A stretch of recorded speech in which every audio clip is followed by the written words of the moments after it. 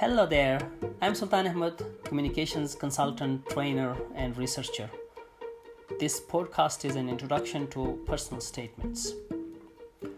Personal statement is normally required to make applications for scholarships and university admissions. Moreover, in the contemporary world, employees tend to ask their candidates to submit a statement of interest.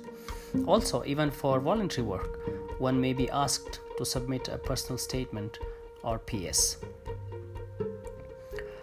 While talking about personal statement, one may ask, is this all about telling your story?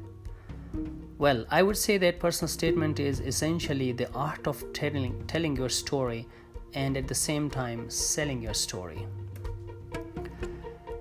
Let me offer to you the 5 R's of personal statement. The first R is to read critically and properly.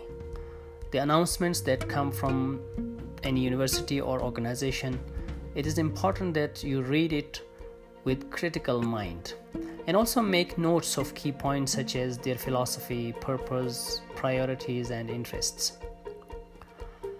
This leads us to the second R, that is reflect. Reflect on your own life, educational and professional achievements, and your inspirations. Make a list of all those points and any innovative ideas that strikes your mind while reflecting. The third R is to relate. Key points from the 2 lists you have developed, and then put those into sentences, diagrams, or any other shape to visualize your thinking.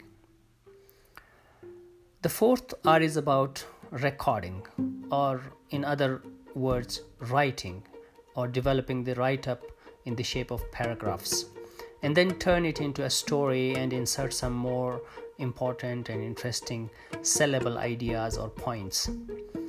And then the final R, the 5th R, is about reviewing. So review time and again and do proper editing. If possible, request your friends or mentor to review it for you critically. In the review process also, you should think of accuracy, consistency, and clarity in your write-up. Well, there are some tips which I would like to share with you regarding personal statements to make them more effective and more interesting for your reader. The first and important thing is that tell your true story. Well, at times aspirants tend to make up stories. That doesn't work. Everyone's life has many stories to tell. It depends on you how you narrate it to make it relevant.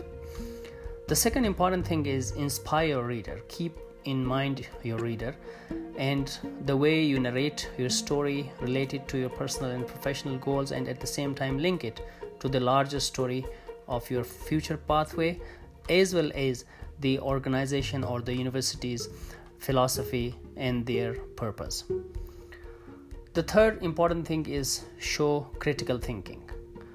Out of the box thinking, more research and critical analysis gives you an edge over those who simply narrate their story in a flat manner. The fourth important point is to keep it simple. Your story should be simple yet not simplistic. Avoid using very difficult words and complex ideas which do not relate to your story.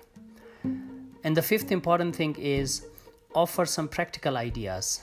Demonstrate a sense of pragmatic and doable work or solutions that you want to bring in your context after attaining the particular opportunity.